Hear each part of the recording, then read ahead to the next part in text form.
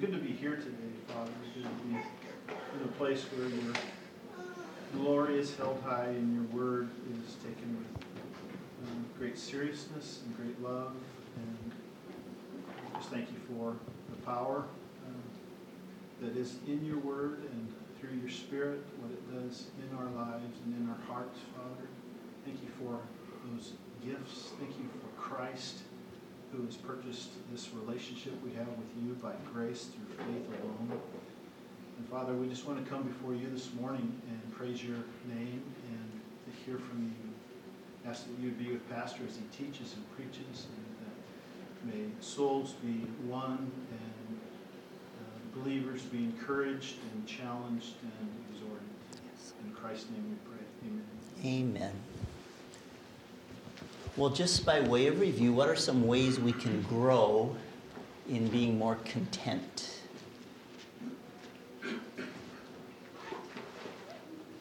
We kind of established we aren't born as content people.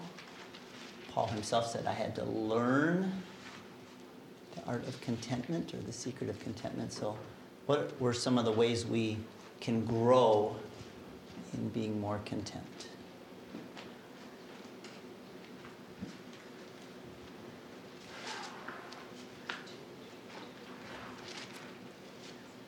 And if you weren't here, don't feel bad. But even if you weren't here, you might have a suggestion, because hopefully we're all growing in that area.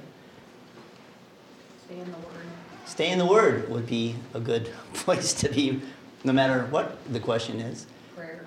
And prayer, sure. So those are kind of always the two basic things. A couple things that were mentioned were delighting in God, seeking to be more like Asaph, whom am I in heaven but you, and besides you I desire nothing on earth. Just asking God for a heart like that. Just being thankful, count your blessings. Remember the old song, name them one by one. It will surprise you what the Lord has done. So those were a couple things we threw out there. What were some of the dangers of wanting to get rich that Paul touched on in 1 Timothy 6? It can cause people to wander away from faith. Right. What were some other dangers? Maybe we should just read 9 and 10 just to hear how it is not harmless. Somebody read 9 and 10 of 1 Timothy 6, please. But those who desire to be rich fall into temptation, into a snare, into many senseless and harmful desires that plunge people into ruin and destruction.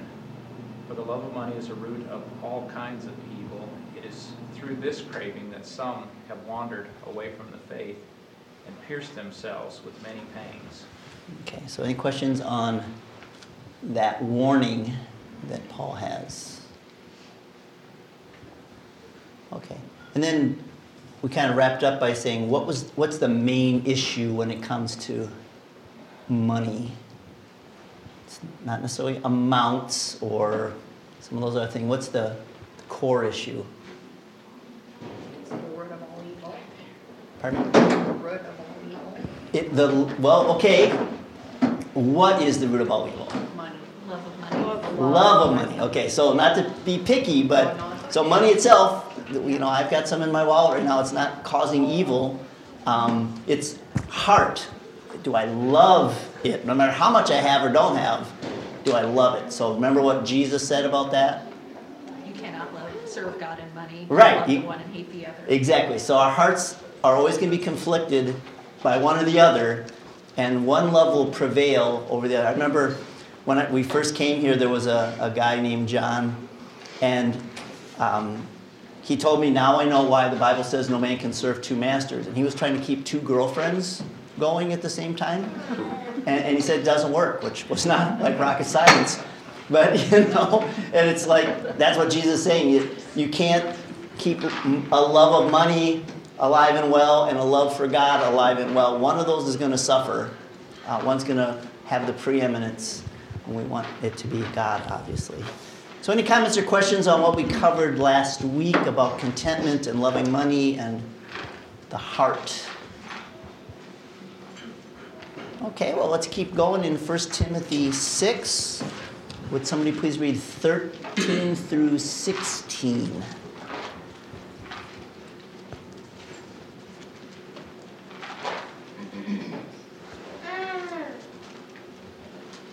I charge you in the presence of God, who gives life to all things, and of Christ Jesus, who in his testimony before Pontius Pilate made the good confession, to keep the commandment unstained and free from reproach until the appearing of our Lord Jesus Christ, which he will display at the proper time, he who is the blessed and only sovereign, the King of kings and Lord of lords, who alone has immortality, who dwells in unapproachable light, whom no one has ever seen or can see.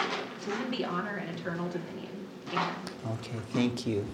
So how long is Timothy to keep the commandment without stain or reproach?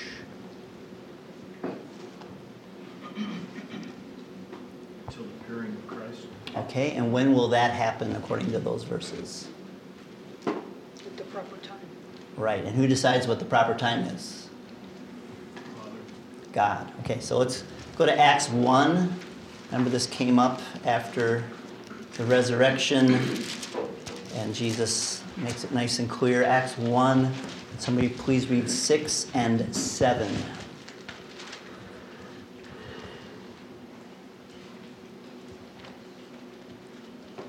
And so when they had come together, they were asking him, saying, Lord, is it at this time that you are restoring the kingdom of Israel? He said to them, it is not for you to know the times or the epochs of which the Father has fixed in his own authority. Okay, so God's the one who decides when Jesus is going to come back. Our little charts and calculations and the latest news of what's going on in the world isn't what makes it happen. It's God has a date on his calendar already, and it will come exactly on that day. So, any questions on that? Okay. Well, Paul launches from there to what we call doxology. He already did that in 1:17. Remember, he's talking about, he just couldn't help it. He starts off talking about the grace of God in his life and how Christ came to the world to save sinners.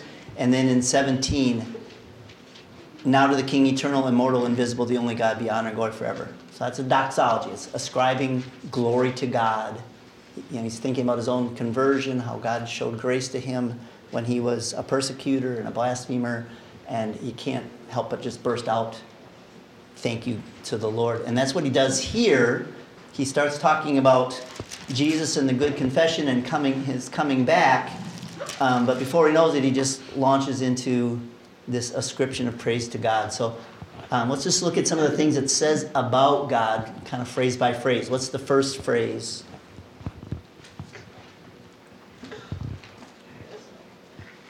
Where are we at? Okay, so we're in 1 Timothy chapter 6, Yeah, okay. and we're looking specifically at verse 15 and 16 now, where Paul is doing a doxology. What's the first phrase? He who is the blessed and only sovereign. Okay, good. So what does that mean? What does it mean that God is the blessed and only sovereign? I don't know that we really think about it. We talk in our church that the blessed means truly happy, but I don't know that we think about God being just truly happy. I think we, or at least in my mind, sometimes inerrant, I think of him as more somber, but there has to be the epitome of true happiness. Right. So that's the tricky thing about blessed is it often means truly happy, like Tom just said, and obviously God is not grumpy. God is joyful in himself and in the Trinity. And blessed also means the one worthy of blessing. You know, so we're going to be in Psalm 103. Bless the Lord, O my soul, and all that is within me. Bless his holy name. Bless the Lord, O my soul. Forget none of his benefits. We're not saying, may God be happy. We're saying God is worthy of thankful praise. So, hard to know which one. I know Dr. Piper points out in earlier in 1 Timothy where it says the doctrine or the gospel of the blessed God, it's the God that's happy. And he very well could be right. I don't know. I'm inclined to think, at least in this one, it's that he's the one who's worthy of blessing, but won't die on that hill. So God is joyful, and God is worthy to be blessed, and you don't have to pick between the two. Can we go with that? Okay, well, what does it mean that he's the sovereign one? What does sovereign mean? There's nothing and no one outside his rule. Okay, good. So it's the one who has absolute rule over absolutely everything. He is in total control of all things. So let's look at a couple verses that remind us of that. Ephesians 1:11. Somebody read Ephesians 1, verse 11.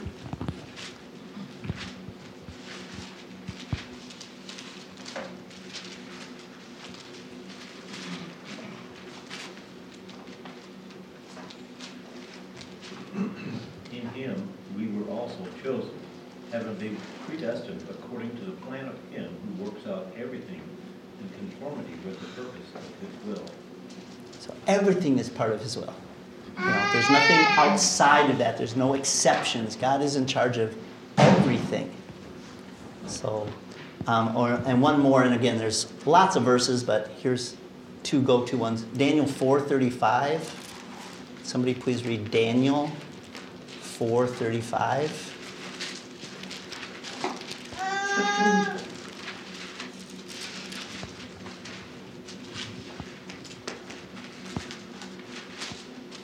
All the inhabitants of the earth are accounted as nothing, but he does according to his will in the hosts of heaven and among the inhabitants of earth. And no one can ward off his hand or say to him, "What have you done?" So that's what it means to be sovereign. He does what he wants to do everywhere, heaven and earth. Nobody can stop it. Remember Job 42, verse 2. O Lord, you can do all things, and no purpose of yours can be thwarted or frustrated. God always gets his way. It always happens according to his plan. Everything is the way God wants it to be. So any questions on the fact that God is the blessed and only sovereign? Okay, what's the next phrase?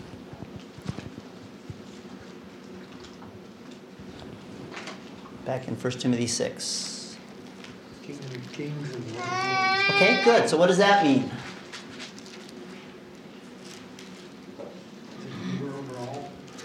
Okay, good.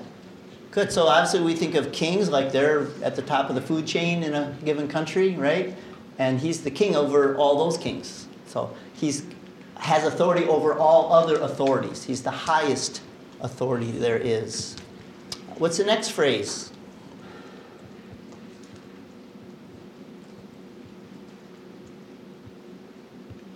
Who alone has immortality, Okay, good. So what does that mean? lives forever. Right. Right. God has no beginning and he has no end. Would somebody read Psalm 90, verse 1 and 2? Psalm 90, verse 1 and 2.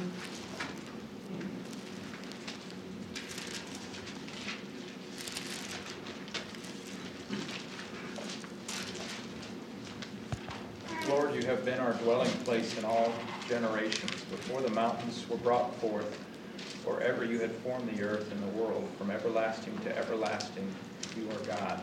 Okay. So that's something you could just kind of blow the circuits of your mind over. Just, sometimes kids say, well, where did God come from? Or who made God? Just God is. He always has been. He had no beginning and he will have no end. He just is absolute reality. He lives forever. Also, Revelation 4, verses 8 through 11. Revelation 4, 8 through 11.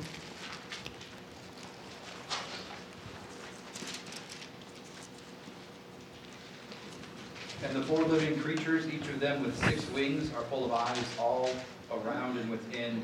And day and night they never cease to say, Holy, holy, holy is the Lord God Almighty, who was and is to come.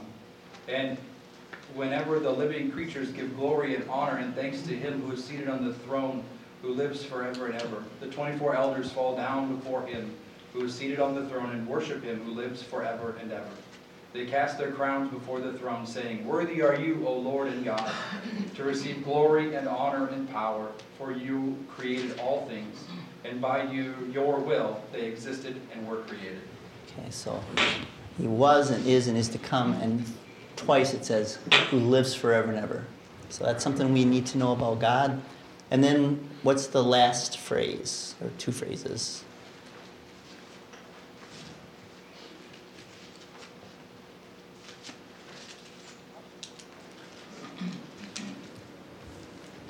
Where does God dwell? Inapproachable light. So we sometimes in light inaccessible, hid from our eyes. And then what does it say about who has seen him? No one has seen him or can see him. So let's go to Exodus 33. Exodus 33. Somebody read 18 through 20.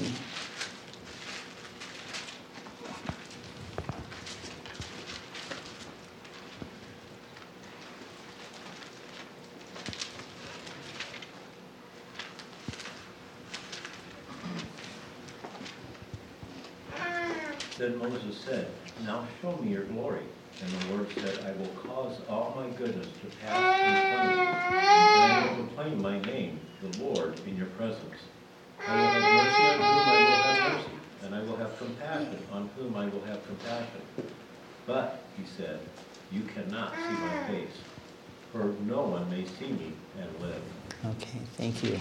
And then that makes us appreciate John 1:18 even more. John 1:18. Somebody read that.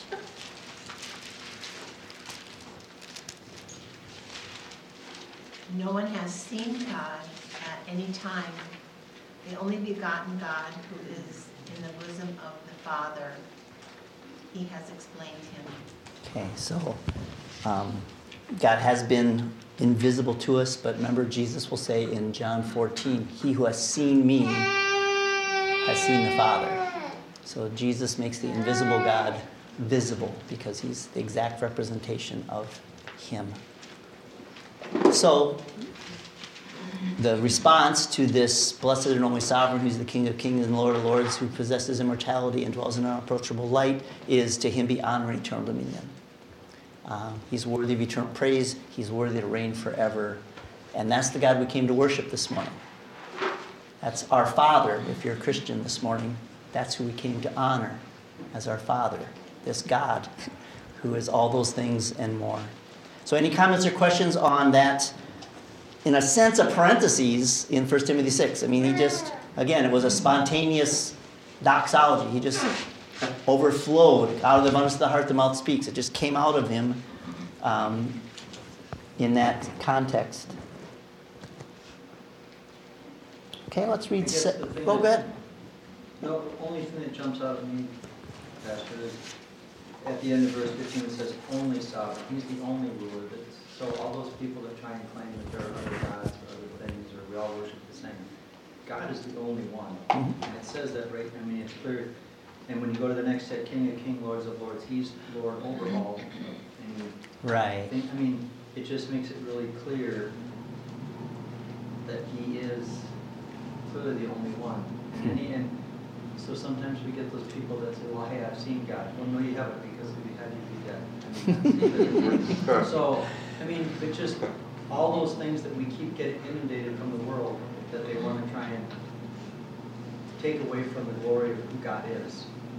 It's pretty clear right here that they can't take that away. Amen. This is who Amen. it is. Amen. You just remind me of a story John MacArthur tells. A guy came up to him at church and said, "The Lord appeared to me while I was shaving this morning." And MacArthur, he said, "Do you believe me?" And he said, "Did you keep shaving?" He said, "Yeah." He said, "Then it wasn't the Lord." You know? It's like, remember, John falls at his feet as like a dead man when the risen Christ appears to him. Or in these verses, God himself says, "You can't see me and live." So to think, yeah, hi, Lord. I mean, I stop shaving when my wife is talking to me, let alone the Lord appears to me. I'm on my face, right? So again, let's have proper honor for God and not trivialize him so much, or let him be like one of many. He's the one and only, and all others are not worthy to be mentioned. Well, let's read 17 through 19.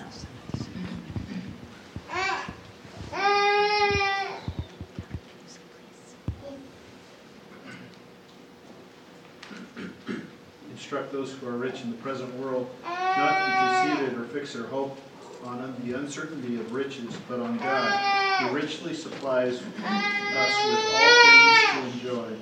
Instruct them to do good, to be rich in good works, to be generous and ready to share, storing up for themselves the treasure of a good foundation for the future, so that they may take hold of that which is life indeed.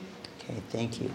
So why might we tend to assume these verses aren't talking to us? You can always find somebody richer than you are. Well, yeah, that's easy. Okay. Yeah, I think when I was thinking of that question, I think a typical response is, well, I'm not rich. Bill Gates is rich. Jeff Bezos is rich. Elon Musk is rich. They're billionaires.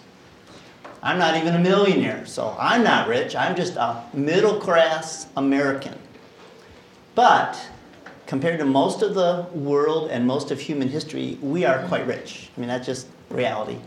And so we don't want to be too quick to write these off as like, well, yeah, that's just talking to the big hitters, the deep pocket people, and I'm get a free pass here. It's like, if you have all your basic needs met, which Paul said are food and raiment, you have more than enough, and therefore you're in this category. Because in the first century and for most of human history, you were either rich or poor. There wasn't really a middle class. So we are definitely would have been in the rich side, not the poor side of things. So let's just walk through. And unless the Holy Spirit specifically says, no, you don't have to worry about these, let's assume he's talking to us. Okay? So what are some things those who have more than they need called not to do?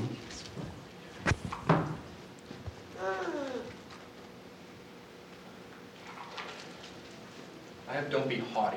Okay, what does that mean? Yeah, I don't want to say it because I don't know what that word means. Okay. So change it. Yeah. Okay, proud, arrogant, puffed up. So let's read Deuteronomy 8 that warns about that possibility. Deuteronomy 8, would somebody read 11 through 14 and then 17 through 18? Deuteronomy 8, 11 to 14. Take care lest you forget the Lord your God by not keeping his commandments and his rules and his statutes, which I command you today. Lest when you have eaten and are full and have built good houses and live in them, and when your herds and flocks multiply and your silver and gold is multiplied, and all that you have is multiplied, then your heart be lifted up, and you forget the Lord your God, who brought you out of the land of Egypt, out of the house of slavery. Okay, and then 17 and 18. Okay. Beware lest you say in your heart, my power and the might of my hand has gotten me this wealth. You shall remember the Lord your God, for it is he who gives you power to get wealth, that he may confirm his covenant that he swore to your fathers, as it is this day. So in verse 14, your heart will become proud or lifted up, and then in 17, your heart might be lifted up saying, I did this. You know, I built this, I did this, I earned this. It's all about me instead of God gave me what I have. Okay? What's the next other thing we're not supposed to do?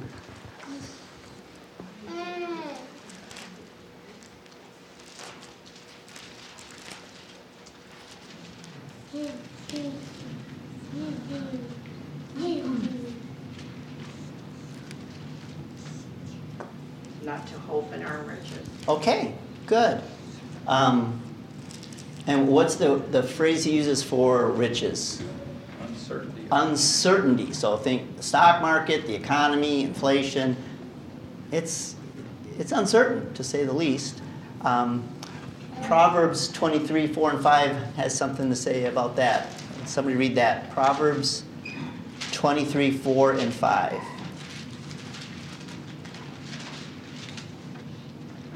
Do not toil to acquire wealth. Be disconcerting enough to detest or desist.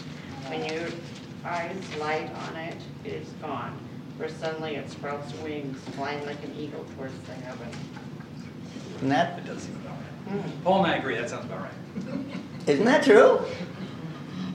Yeah. So don't put your hope in that because it's going to let you down. Okay, so what are some things, instead of being proud or fixing our hope in the uncertainty of riches, what are we called to do?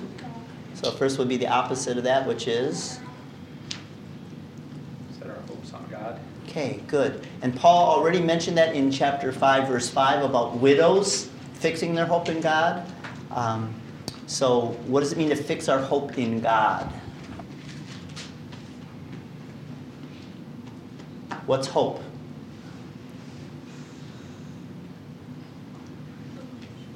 Belief, okay. And it kind of has a special flavor to it. So belief about something. Like the expectation of good things Yeah, good things when? in the future. In the future. So faith, and hope have a big overlap, but hope tends to have a future orientation to it. It's I'm trusting God that He will do something good in the future. So, anybody know Philippians 4:19 by heart?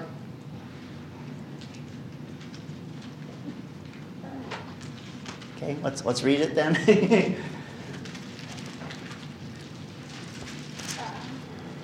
Got a hope to join peace, trust in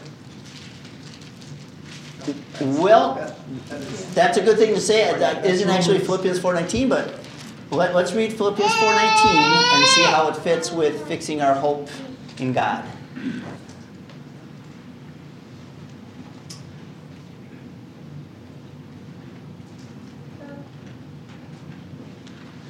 And my God will supply all your needs according to His riches in glory in Christ Jesus. Okay, so what's the verb tense of God supplying?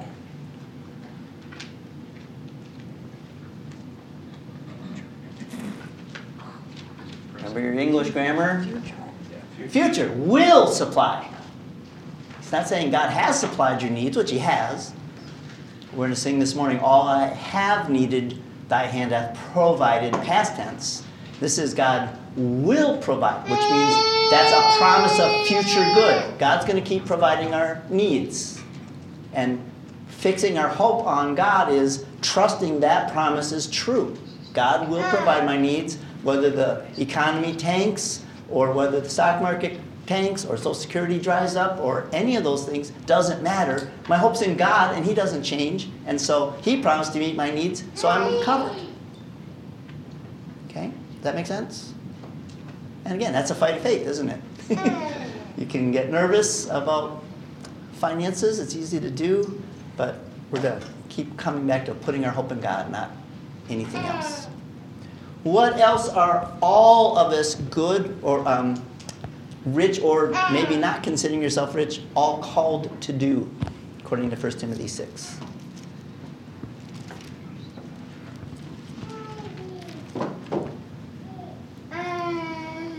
Do good. Do good. Okay, let's just stop there. Can you think of a verse that says that for all believers?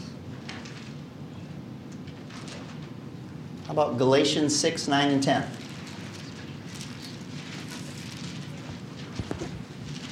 Galatians 6, verse 9 and 10.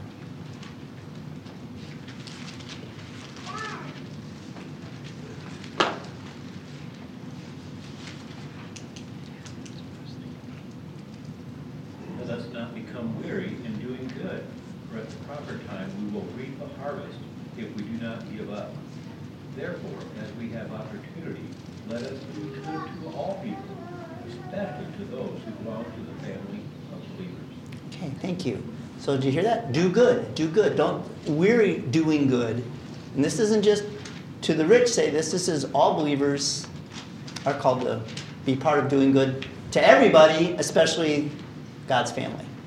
So that's, whether you want to say you're in the category of rich or not, we've dropped that now. We're going to look at verses that the same instructions are given to all of us, including, wouldn't you say, fix your hope in God it's okay not to put your hope in God if you're poor or middle class? So we don't want to say, well, we don't need to follow that one if we're not rich. And all these are going to be verses about any believer, no matter what your economic status, we're called to do. So we're all called to do good. What's the next thing in 1 Timothy 6? Be rich in good works. Okay. Or abound in good works. Can you think of some verses that talk like that? Okay, how about Ephesians 2:10? So let me look up Ephesians 2, verse 10. Actually, let's start in 8, which you already know. 8 and 9, but let's go into 10.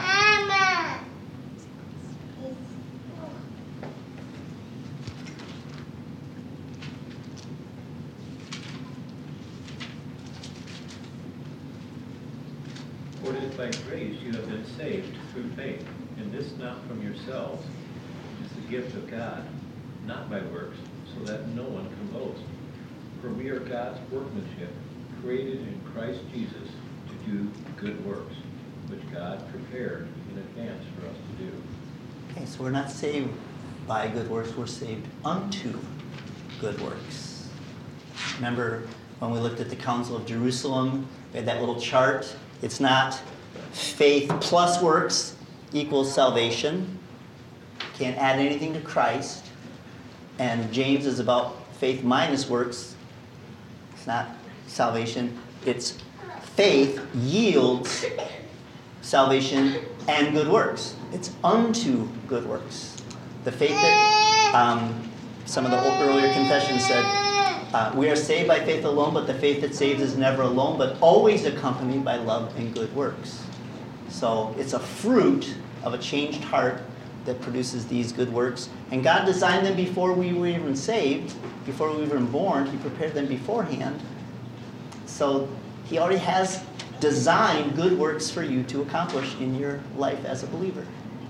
Which is kind of cool. You know, He has something special for you to do in this world. That's a good work, or good works. Also Titus, which eventually we'll be getting to as we keep going through the pastoral letters, but for now, Titus 3:8 and 3:14. Somebody read those, please. The saying is trustworthy, and I want you to insist on these things so that those who have believed in God may be careful to devote themselves to good works. These things are excellent and profitable for people. And let our people learn to devote themselves to good works so as to help cases of urgent need and not be unfruitful. Okay. So Paul, right after saying it wasn't on the basis of deeds which we did, says those who believe need to be careful to be engaged in this. So again, if there's no, what God has joined together, let no one put asunder. We're not supposed to hate on good works because we know some people put their trust in those to get right with God. No, we're to be careful to engage in them because that's the fruit of salvation in Christ. Does that make sense?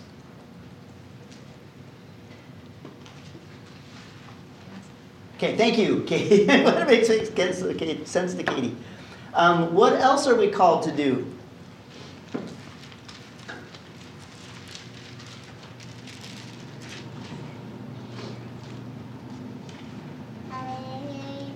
Generous and ready to share. Okay, thank you. Anybody think of a verse that kind of goes along with that?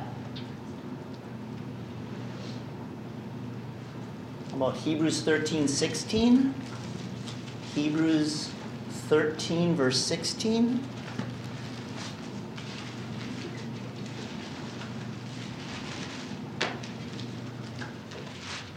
Do not neglect to do good and to share what you have, for such sacrifices are pleasing to God. Okay. So it's easy to neglect those, and the author of Hebrews is saying don't neglect them because they're pleasing to God. It's not even just it's going to help other people, which it will, but it's honoring to God to do that.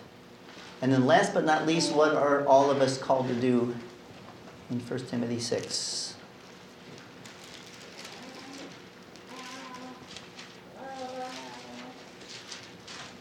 Be generous and ready to share. Right. And then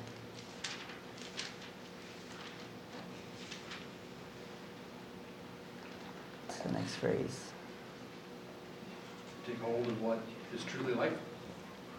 Okay, that's an outcome. Storing up Storing up treasures for when? the future. The future. Okay, so what does that remind you of? Treasures in heaven. And Okay, so yeah, let's look at Jesus' words in Matthew 6. Matthew 6. Can somebody read 19 through 21, please? Do not store up for yourselves treasures on earth where moth and rust destroy and where thieves break in and steal. But store up for yourselves treasures in heaven where neither moth nor rust destroys and where thieves do not break in or steal. For where your treasure is, there your heart will be also. Okay, isn't that interesting?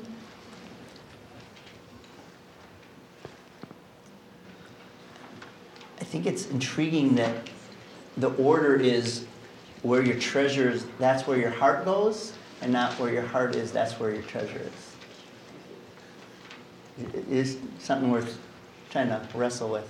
So any comments or questions on these instructions, which, as we've just seen, apply whether you're rich or not, as far as our calling of some things we're to be actively engaged in while we're here.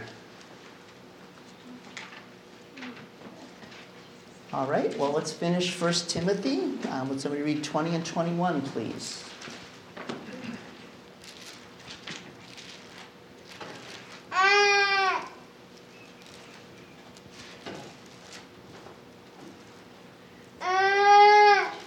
Timothy, guard what has been entrusted to your care.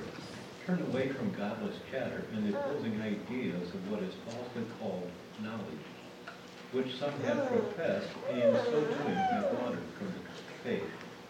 Grace be with you. Okay, thank you. So what has been entrusted to Timothy?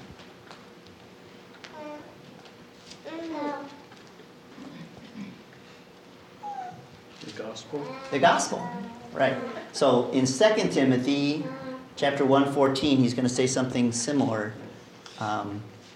Guard through the Holy Spirit who dwells in us the treasure which has been entrusted to you. And the treasure is the truth of the gospel that he has been commissioned to share. What is he to avoid?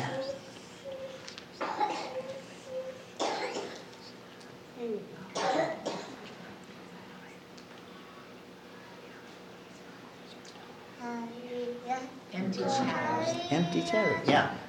So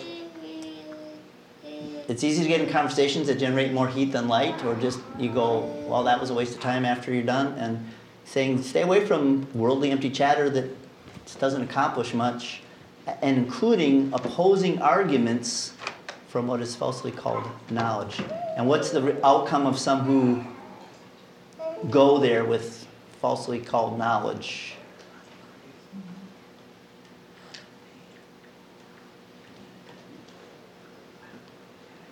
Swerve from the faith. They go away from the faith.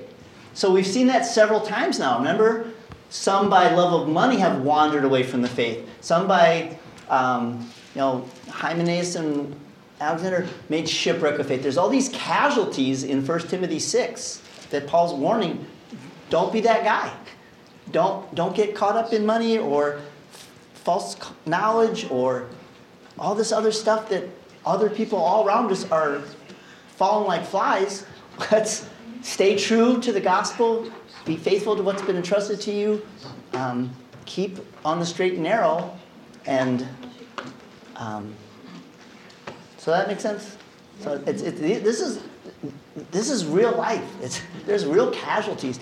I was talking to a guy, he's getting his PhD in philosophy itself. He's writing his dissertation on something about the meaning of existence. It's like, okay, dude. And he was telling me, we're talking, and, he said, well, the way I see it, if Ecclesiastes is right, then there's parts of the Bible that are wrong. And I'm like, okay, wait a minute. Your interpretation of Ecclesiastes isn't infallible, and I guarantee you, if it makes something else in the Bible wrong, your interpretation's wrong. And he went around. And at one point, I just earnestly warned him I assume a brother, be careful you don't get too smart for your own good. And I meant that. He's flirting with all these ideas. Oh, yeah, the way I see it, yeah, there's parts of the Bible that are wrong. He's now declaring that. He's got knowledge. He's smarter than everybody else. He's working on a PhD. And it's like, that's scary to me. It's just one more version of deconstructing your faith, right?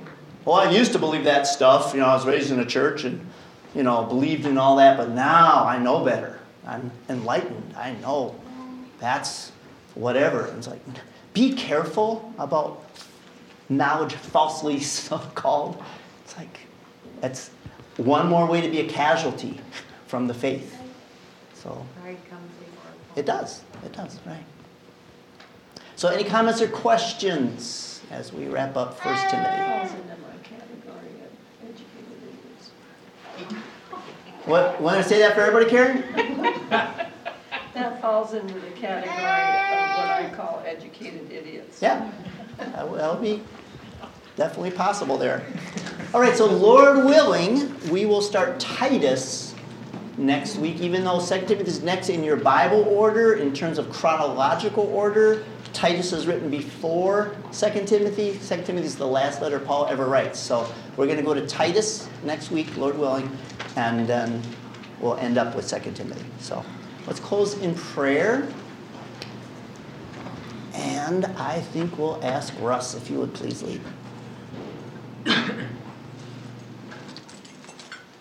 Father, we thank you that we can set our hope on you and rather than what the world has to offer. Thank you that you are certain and sure, and our hope is certain and sure because of that. So thank you for the words of encouragement from your word this morning. Father, as we go to worship and as we sing and pray and hear your word spoken about the one and only sovereign, about the King of Kings and Lord of Lords, Father, encourage our hearts, cause our hearts and our minds to worship. We pray this in Jesus' name. Amen.